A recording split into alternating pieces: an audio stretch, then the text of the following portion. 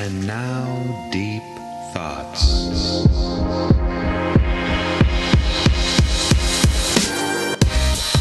Whoa, that's pretty deep.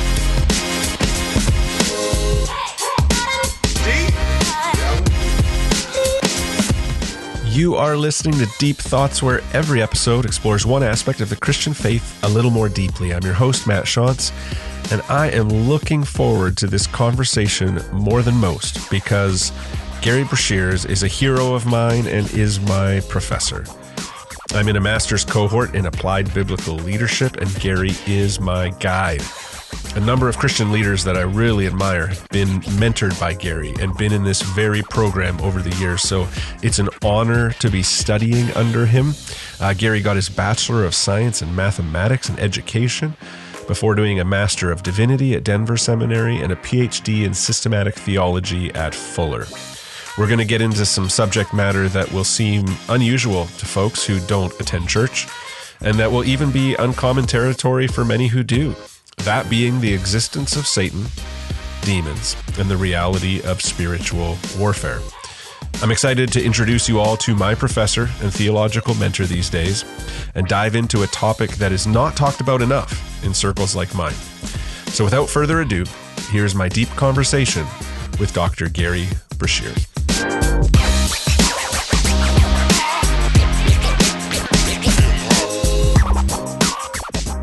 Hi, Gerry. Thanks for coming on the podcast. I'm glad to be here. Wish I were nearby, but we're at least have Zoomers. Yeah, and we got to finally hang out in person last month, so yes, that was great. And you've been introduced to my basement bunkhouse and treated it well, I will have to say. Okay, good. Yeah. No, you were very hospitable, and that was very kind of you. And this background that you have there that I'm looking at over Zoom here as we record, I see a lot because, and next Thursday, I'll see it for 8-9 hours. So indeed, there we go. Yep. And I'm grateful for it. Now, I've heard pieces of your story. Like, I think I've kind of pieced it together because you share little tidbits as we go and stuff like that. But I'd love, just for our listeners as well, to get to know you a little bit, just hear a bit about upbringing and coming to faith. And then I have this sense that you had aspirations of being a math teacher that then shifted to like missionary, and then begrudgingly shifted to Professor of Theology. So and here you are still doing it. So I'd love to hear just broad strokes, all of that. Yeah. Well, I was born in a Christian family, Church of the Brethren. We moved back to the Ozarks of Missouri. I was born in Albuquerque and then moved to Ozarks of Missouri when I was 2.5. So I grew up at Spring Branch Church of the Brethren in Breshears Valley near Avery, Missouri, which doesn't exist anymore. And that's where I'll be gathered to my father's, is in that particular cemetery behind that church. My plot is already picked out. Oh, wow. And my great-great-grandfather and his wife are there as well. I ended up going back to Albuquerque, rejected Christianity as a 14-year-old. I rejected fundamentalism, but I didn't know that there was something different. I was headed into deep despair, had a connection with Jesus that was helped by a new pastor and his daughter who engaged me. And then Jesus reached out to me at 1 o'clock in the morning on Rio Grande Boulevard there in Albuquerque as I was driving down the road in my little 2-seater sports car, made a deep commitment to Jesus. As you say, I wanted to be a university math prof and sponsor a Christian club, InterVarsity or Crew or something on campus. Was headed that direction. God shanghaied me and drugged me off to the Philippines to teach math at Faith Academy, which was the stupidest thing ever. 2-month-old baby, no support. I mean, incredible. But when God calls, you go. 9 months became 3 years. And I decided, well, this Bible is really, I'll do that instead. So I went to seminary and then grad program to go back to the Philippines as a church planter Bible college teacher. And as I was finishing up my coursework teaching at Biola in the late 70s, God shanghaied me again and said, go to Western Conservative Baptist Seminary. And I said, there's no way I'm going to that fighting fundy school up there in Portland. I didn't know about that place. And God said, so I came up, discovered they're moving out of the fundamentalism And so I agreed with God. I'll go there 10 years, get my kids through high school. Then I'll go to the mission field. Well, I'm in my 42nd year at Western Seminary. Wow. And love what I do, but still regret not being able to be a missionary in the Philippines. So I've taught there on extended short-term missions several times. And it just, but I love what I do. Yeah. Yeah, that really shows, because I feel like I'm a father of two. My wife works full time, lead pastor of a church, preach, teach courses on things in our church. We try and do some really intentional discipleship stuff. Sometimes I coach sons in sports, feel like life is busy. And then I get a window into your life and feel like an absolute lazy slob. You're in your 70s and you've got so many things on the go. It's unbelievable. I don't know how you do it. I've made it past the 3/4 of a century mark, so I feel good about that. Yeah, that's an achievement. And even though I've got melanoma that metastasized into my lungs and brain, discovered that about 18 months ago. The Opdivo immunotherapy is doing its thing, and I go full speed. And if the doctor's right and God is gracious, I'll have 2 more of those infusions, and then I'll be done, and melanoma will be a thing of the past. Yeah, praise God. Well, you're an inspiration, and you're a gift to me, my whole cohort. We always talk glowingly about you, and I'm in year 2 of 3 of this Master's in Applied Biblical Leadership. How did this program come to be? There's some stories of its roots and some really wonderful pastors who have kind of gone through something similar, whose ministries I just love. How did this come to be? There was this guy named John Mark Comer that kind of twisted your arm, wasn't there? I did a couple of informal things, but in 2010, John Mark Comer and Jason Albello were both lead pastors of large churches with no Bible training. Todd Proctor from Rock Harbor down in the Southern California joined in. They were all 3 of these guys, pastors of churches 4,000 or more with no formal training at all. Well, let's just get together and we'll do a year of Bible, a year of theology. Got permission from the dean here. Did that. I figured, well, okay, it'll be done. And then they had friends that said, wait a minute, we want a piece of this action too. And so I did another cycle, and then they had some friends, hey, we want a piece of this action. And now we have a full Master of Applied Biblical Leadership degree program for people who've got a half a decade of full-time ministry experience or more and currently involved in full-time ministry, teaching ability, leadership ability. And so we get together these cohorts that go on for a year of Bible, year of theology, year of ministry leadership. And it's just phenomenal. I love it. Yeah. So John Mark Comer was in the first group. He has become quite well known. We've had some others. He's probably the most widely known person who's gone through the cohort. But we had another where just a lot of different folk, big churches, smaller churches. It's just a lot of fun. Yes. Evan Wickham, right? Evan Wickham did one? Yes. Just a brief funny story. His dad was a Calvary Chapel song leader, John Wickham. Evan was reacting against his Calvary Chapel background and moving off into progressive theology, off to the left. He was worship pastor at a church here in the area, West Side. Mm-hmm. And then another guy, Dan Braga, grew up in a really, really, really hard non-Christian home, dramatic conversion, became a very hardcore Calvinist, robust, manly man kind of thing. So I've got Evan off on the left side and Dan off on the right side. Within an hour of the first class, they're yelling at each other. And they were polar opposites, personality and theology and everything. 15 months later, they're sitting at the table in my house that you sat at and praying about planting in Portland. They're both are in San Diego. Mm-hmm. They're both full-time pastors in their churches, and with the churches sitting, they started Park Hill. Just completely different men. So Evan and Sandy and Dan and Alexis have all gone through the cohort, and it just, they've learned we can work together. It's great. That is great. That is great. And I think it's a testament to your ministry as well. There's just something about, we talk about this quite regularly in our cohort, just this, there's a way to hold your theology Yeah. And that seems like a little bit of, what Evan was reacting to, and even what you were reacting to against this fundamentalism. And there's a way to hold Orthodox Christian faith, hold strong views, and yet how you hold them is just as important, you might say. Yes. We're on the same team. There are some things you die for, deity of Christ. There are some things you divide for, worship style, those kind of things, sacraments. There are some things you debate for, but you can work together really well. And there's a lot of things, who cares? It doesn't make any difference, really. And, that's right. Yeah. So how many hands do you hold up in worship, and how high do you hand up, and do you wave them? That's an issue for a lot of people, but we don't have to fight that one. It's yeah. So there's this organization, this ministry in Portland that's just absolutely soaring these days. It's called the Bible Project. Yep. And Tim Mackey is another. Is he still at Western as a prof? No, he's so busy with Bible Project. We don't get him at Western anymore. Okay. But he came through Western and then did his PhD at University of Wisconsin-Madison. And I've been a mentor in his life for a long time, and just a great guy. And Bible Project, of course, is just doing phenomenal work with Scripture.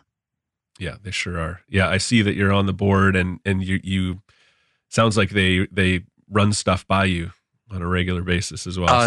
I've termed off the board as of about 9 months ago, but still meet with them regularly and a consultant on a number of different things. Just love what they're doing. It's a great group. Yeah, likewise.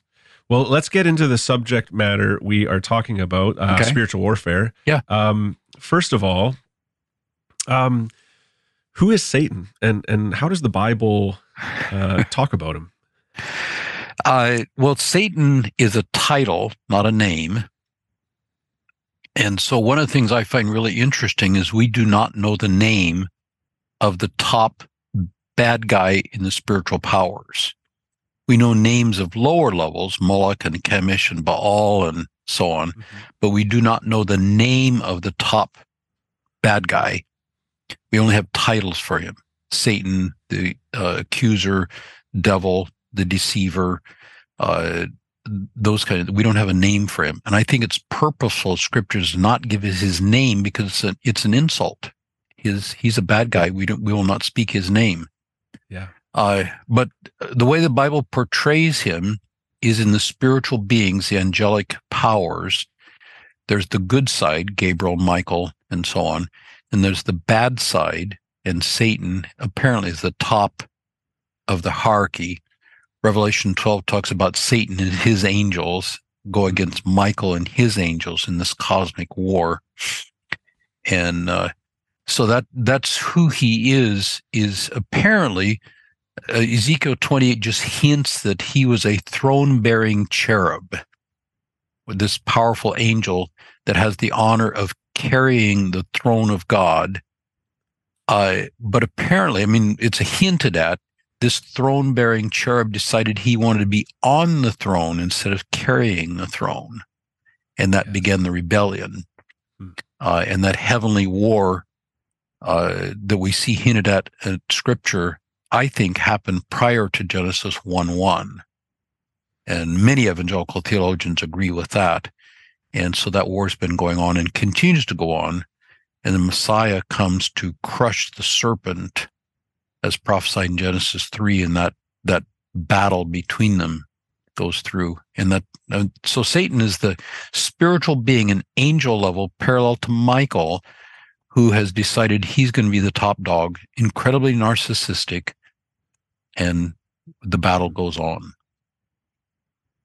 So yeah, there's a vagueness on the one hand about what happened and when, like you're asserting there about when you think this kind of cosmic battle took place and so on, but it's spoken of as a reality, Yes.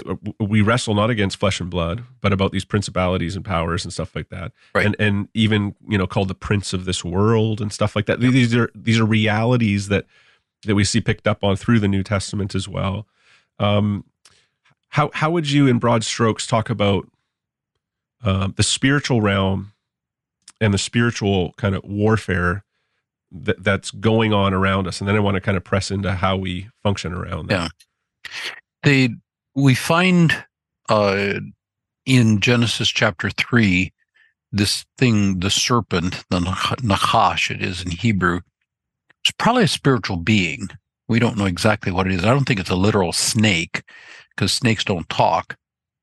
But this shining one, because Nachash is connected with shining as well, comes in and just begins to ask some questions, and Eve falls into the prey of his deception and decides that she will trust her own perception about the tree of knowing good and bad, whether it's a good thing or a bad thing, instead of God's definition, says it's a bad thing. And so she decides, I'll trust my own perceptions. God wants me to grow up and be a big girl. And so she follows her own judgment when God said, no, it's a bad tree, don't eat it. And that's the way Satan works. His primary thing is deception, to get us to think we can handle this even when we go against what God defined, or maybe that God's just too busy for us and we need to handle ourselves. But his primary thing is just deception, to believe a lie, to follow our own perception as opposed to God's. And that's the primary thing that he does, is just deceive us. He also accuses us of being too evil to be saved. Mm-hmm. And those two are really important: deception, accusation. Of course, the third one is temptation. He tempts us to think, this would be more fun or more productive than God's way of doing things. So those are the three basic things that he's doing against the spiritual powers. And they're trying to get us to follow their way, to worship and serve them rather than to worship and serve Yahweh. And it kind of makes sense. I mean, I'm a really important person. Why shouldn't I do? And I'm a big boy. I can figure things out for myself. Why shouldn't I do it my way? It looks fine to me. God says not so good, but it looks fine to me. And, and that deception, that temptation, it's there all the time. Those spiritual powers are active in this world, and they want us to really trust me instead of trust God is a fundamental problem. Yeah. Well, I want to frame the conversation a little bit too, because there'll be people listening who are followers of Jesus who, at least theoretically, believe that all of this kind of this spiritual realm and spiritual warfare exists. Right. And then there are people who are kind of exploring Christianity. I know we have listeners who wouldn't claim to be followers of Jesus. But this is a good place to explore that kind of thing, who might be like, what in the world are you guys talking about? This sounds very airy-fairy, that kind of thing. So there's this movie, I think from the 90s, called The Usual Suspects, and there's this line in it. The protagonist, Kaiser Soze, narrates, and he says, "The greatest trick the devil ever pulled was convincing the world that he didn't exist." And I think that is very true in our society, which is a sort of a secular humanist or naturalist kind of a view. And so I understand that there'll be listeners thinking this stuff, they're out to lunch. What are they talking about? But I also understand that there are Christians who essentially are functional naturalists. Oh, yeah. That will claim to be, yes, there's heaven, yes, there's angels, yes, there's demons. But functionally, or even as the topic comes up, they're like, it sounds a little bit wild. So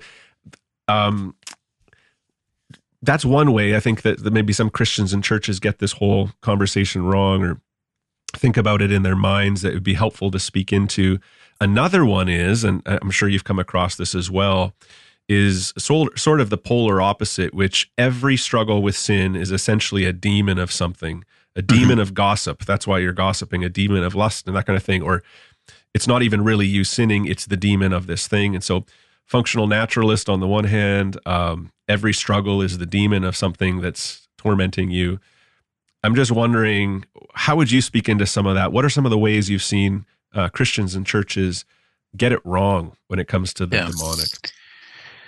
Well, here in the Western world, our base worldview in the world around us is naturalism. Everything can be explained by random application of presently operating natural law. There are no gods, there are no angels, there are no demons. Those are just stories people make up. It's like the tooth fairy and that sort of thing. And we're just we're just natural creatures. The thing of it is, though, that people inevitably start looking for spiritual things.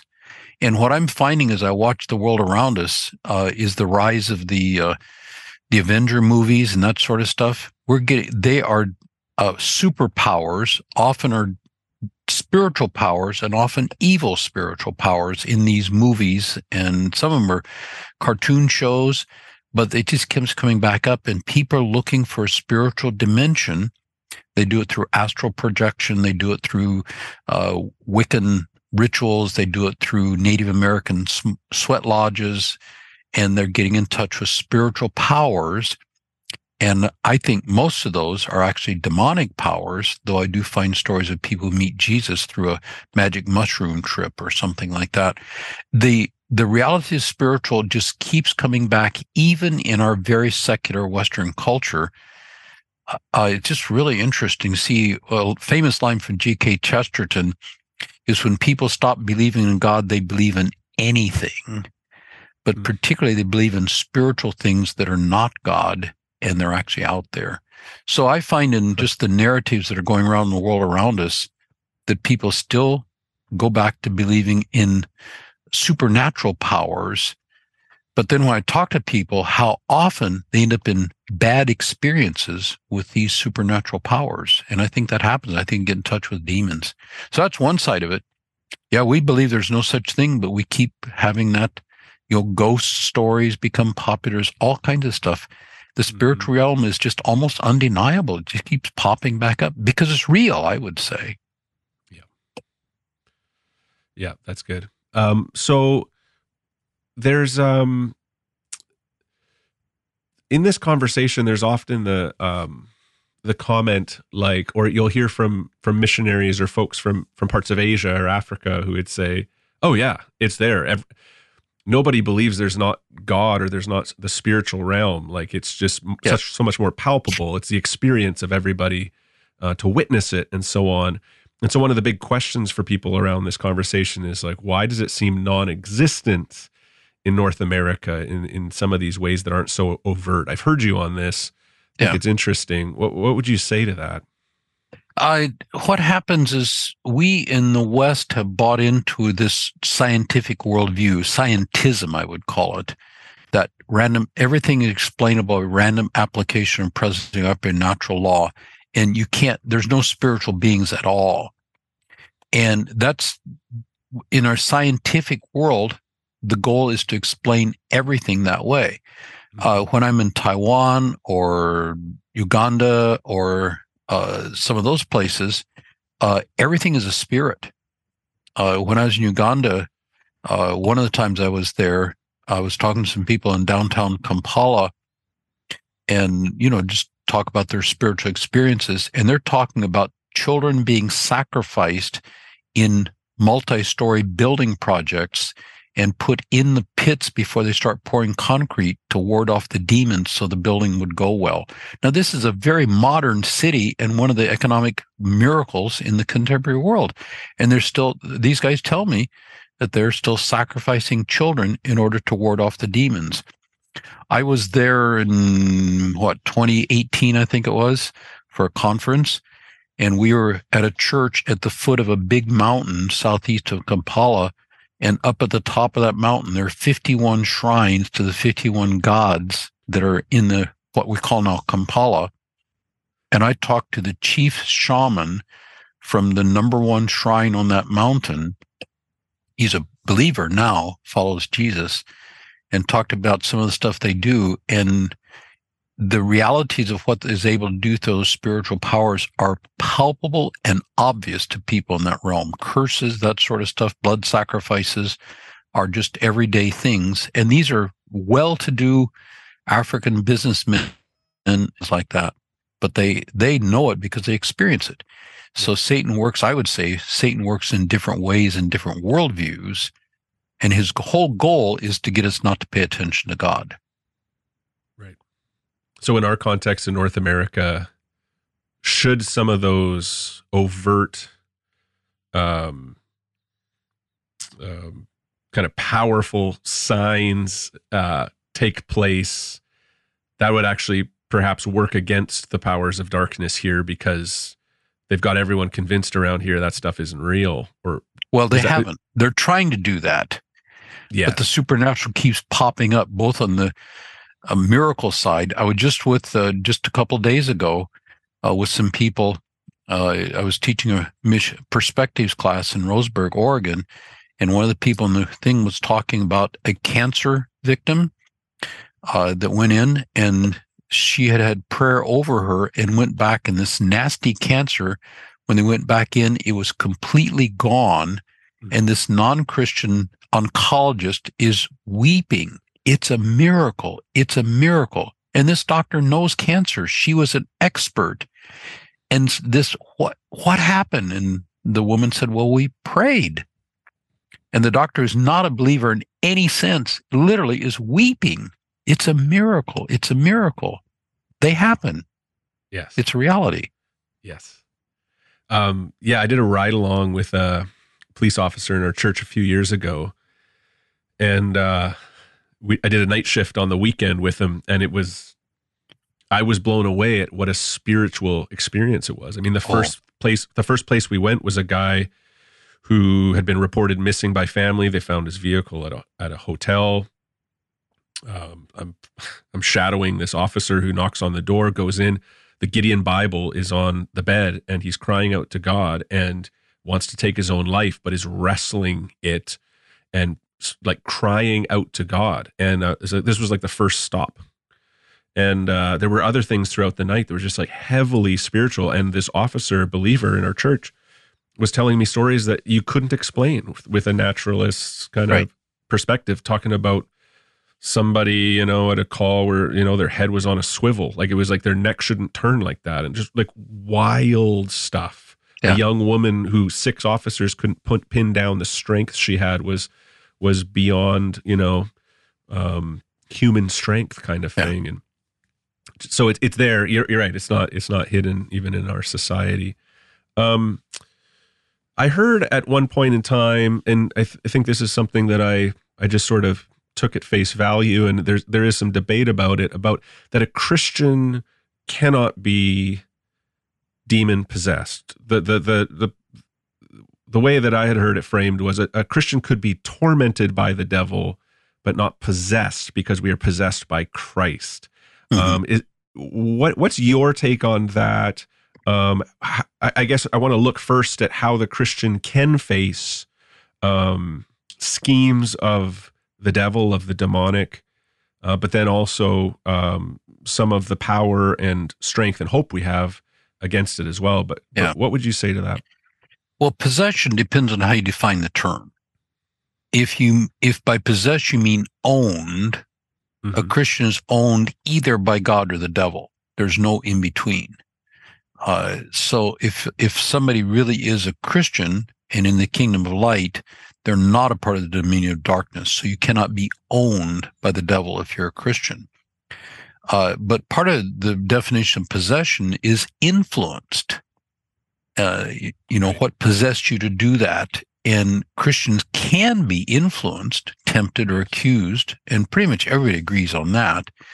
The debate is whether a Christian could be dominated by a demon, where they could lose control of say, can a demon speak through the mouth of a Christian?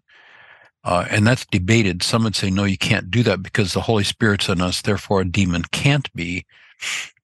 And often they'll appeal to the Old Testament temple. We're temple of the Holy Spirit, which is true, clearly taught 1 Corinthians 6 and 2 Corinthians 6. So we are a temple of the Holy Spirit. Can a demonic spirit be inside a believer at the same time the Holy Spirit is there? Many would say, no, it's one or the other. My take is that in the Old Testament, you have demonic stuff in the temple all the time. The reform of Hezekiah and Josiah, and then when God takes Ezekiel back to show him what's going on in Ezekiel 8 through 11, there's demonic stuff going on in the temple while God's still in the Holy of Holies. I don't know whether a demon can be inside a believer or not. To me, it makes no difference. Can a demon tempt a believer and they fall prey to it? And the answer is yes.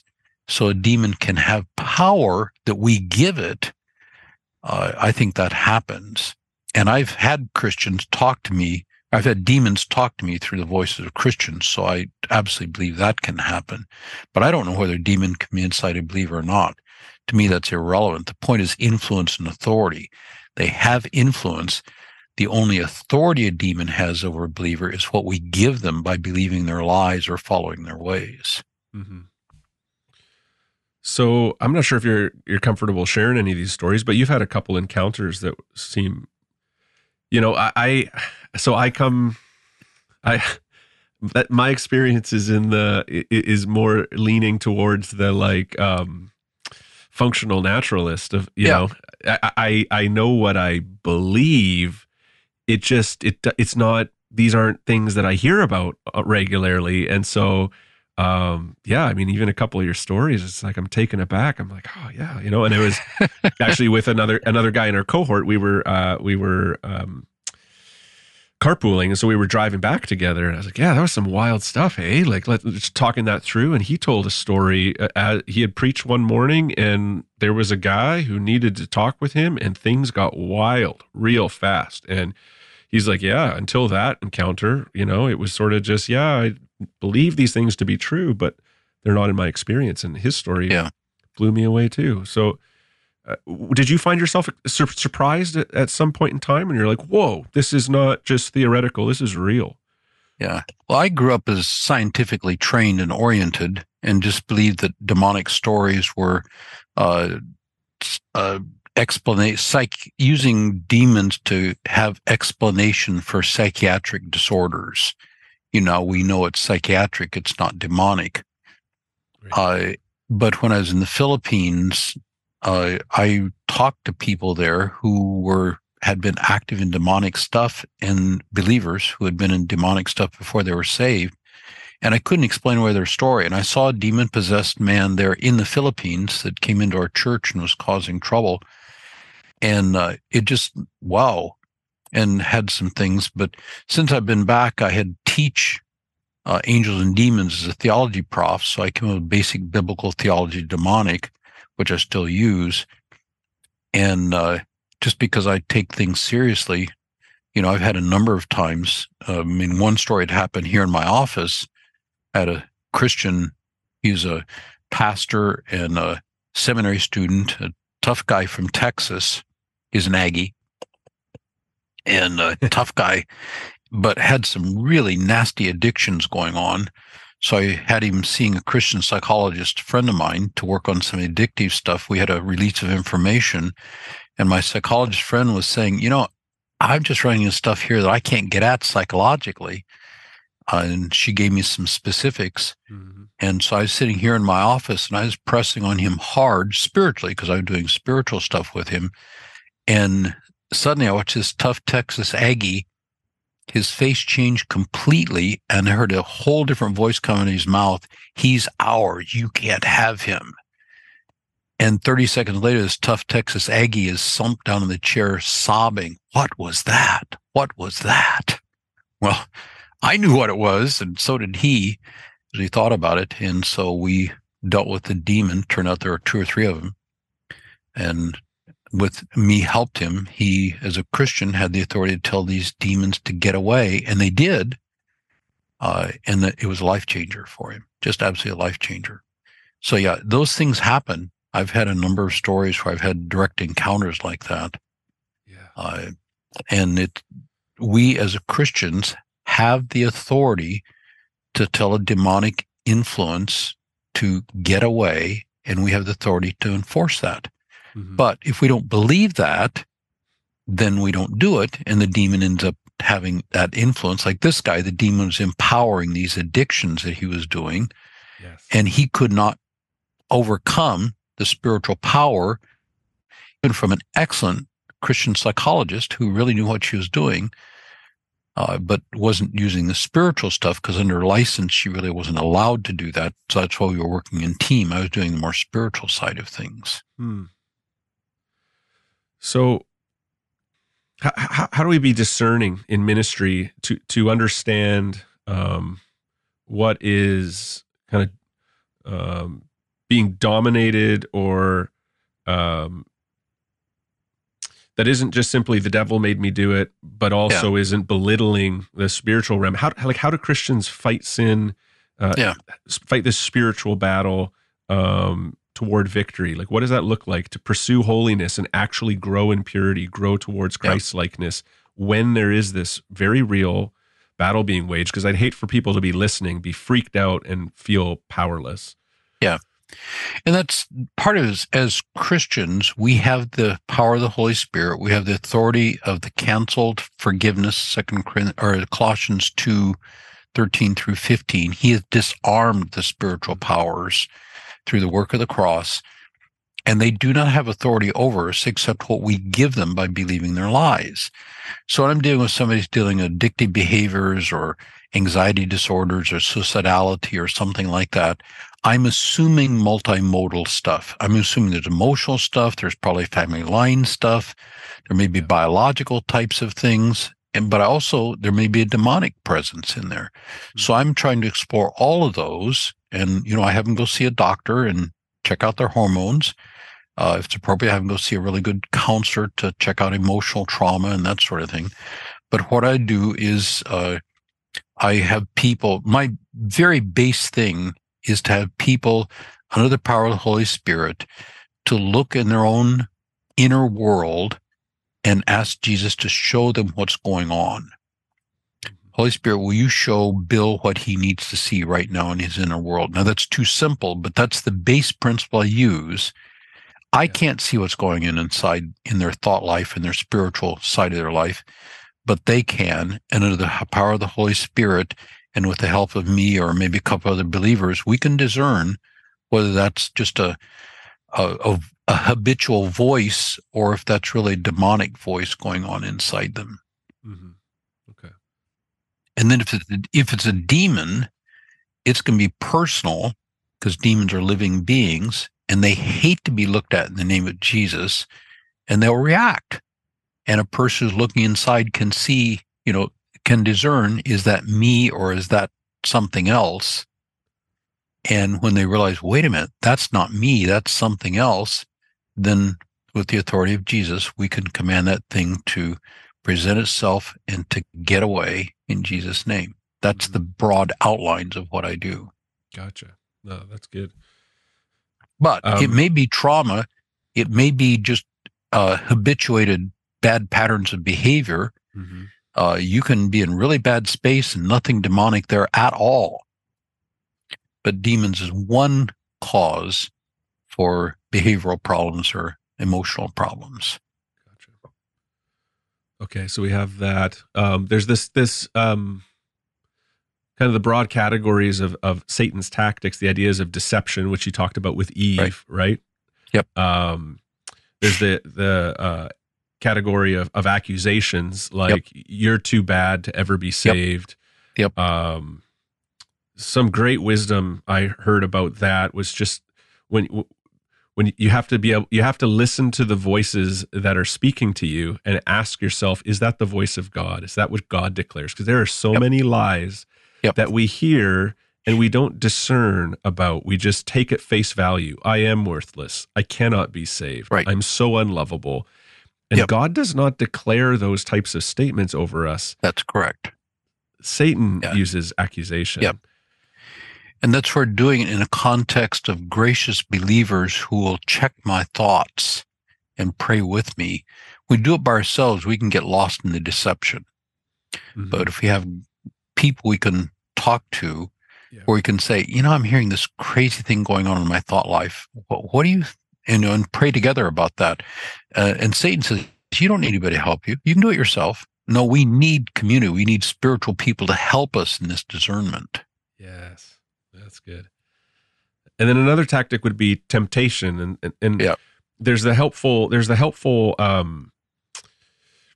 scenario where Satan tempts Jesus in the wilderness, and Jesus quotes this scripture. He keeps quoting scripture back. How would you frame that? This idea of the tactic that Satan uses, which is temptation in the life of Christians, and Jesus' model for us. How would you flesh that out for us? what Jesus does there, of course, he does it well, is he discerns when Satan say, worship me and I'll give you the kingdom of the world. Satan is trying to get him to take the easy way out, and Jesus knows what God says, worship me and none other, and he responds with that. So the best way to deal against deception, of course, is to live firmly in the truth, and again, do it in a community of believers. And that's where, when an idea comes in, to test it with myself and with Scripture and with a community of believers, is this really true? That's the best way to deal with deception. If we get off by ourselves, we can get really, really deep in deception and not realize we're living a lie. So John Mark Comer, you talked about him a minute ago. He did a book called Live No Lies. Mm-hmm. That is a really good response to what I call ordinary spiritual warfare, the temptation, the deception, those things, as opposed to the domination by a demon. How do you get past deception is to live in the truth, Scripture, live in community, other believers, live in worship of Jesus. That's the best way to deal with those. Yeah. Well, I'll give you the last word. We'll land the plane here, but words of hope, kind of gospel clarity around this issue of Satan and demons and spiritual warfare. What would you say to the listeners, Gerry? A biggest thing is Jesus is the victor. The demonic powers are disarmed. Colossians 2:15, that Jesus has triumphed over them. And we can follow the pattern of Jesus when we see this voice that's not us, like Jesus did, quote Scripture back at it, and command it to get away. Get some help to do that. And we can be free from those demonic deceptions, accusation, temptations, and there really is hope. As far as reading is concerned, John Mark Comer, Live No Lies is good. Clint Arnold, he's at Talbot Seminary, and he did a book called 3 Questions About Spiritual Warfare. That's really quite helpful, both in theology and practice. And then on my website, Breshears.net, I've got a tab on there that says Spiritual Warfare Resources, and I've got quite a bit of stuff in that spot where people can take a look as well. And then enjoy worshiping God and serve Him with faithfully, and there's great joy and hope out there. That's the best way to overcome a demon, is live in the joy and hope of Jesus. Yeah, that is fantastic. Well, we'll put links to all of those in the show notes. Gerry, I speak for the whole cohort here. I can say this with confidence. You are an absolute treasure to us. We love your investment in our lives and the churches that we lead. Thanks so much for your ministry and for this conversation. I'll talk to you next week. God bless you, friend. You too. Thanks.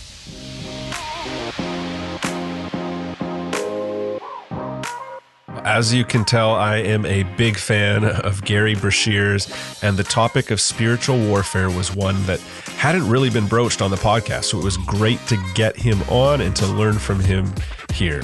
Next up, I get Sam Albury on the podcast to talk about the updated and expanded version of his book, Is God Anti-Gay?, to talk about his ministry also with Ray Ortland, encouraging pastors, and finally about his new role as a fellow at the Keller Center for Cultural Apologetics and how he and the center hope to help Christians show unbelievers the truth, goodness, and beauty of the gospel as the only hope that fulfills our deepest longings. Thanks for listening to Deep Thoughts. I hope it helps you in fostering deep faith.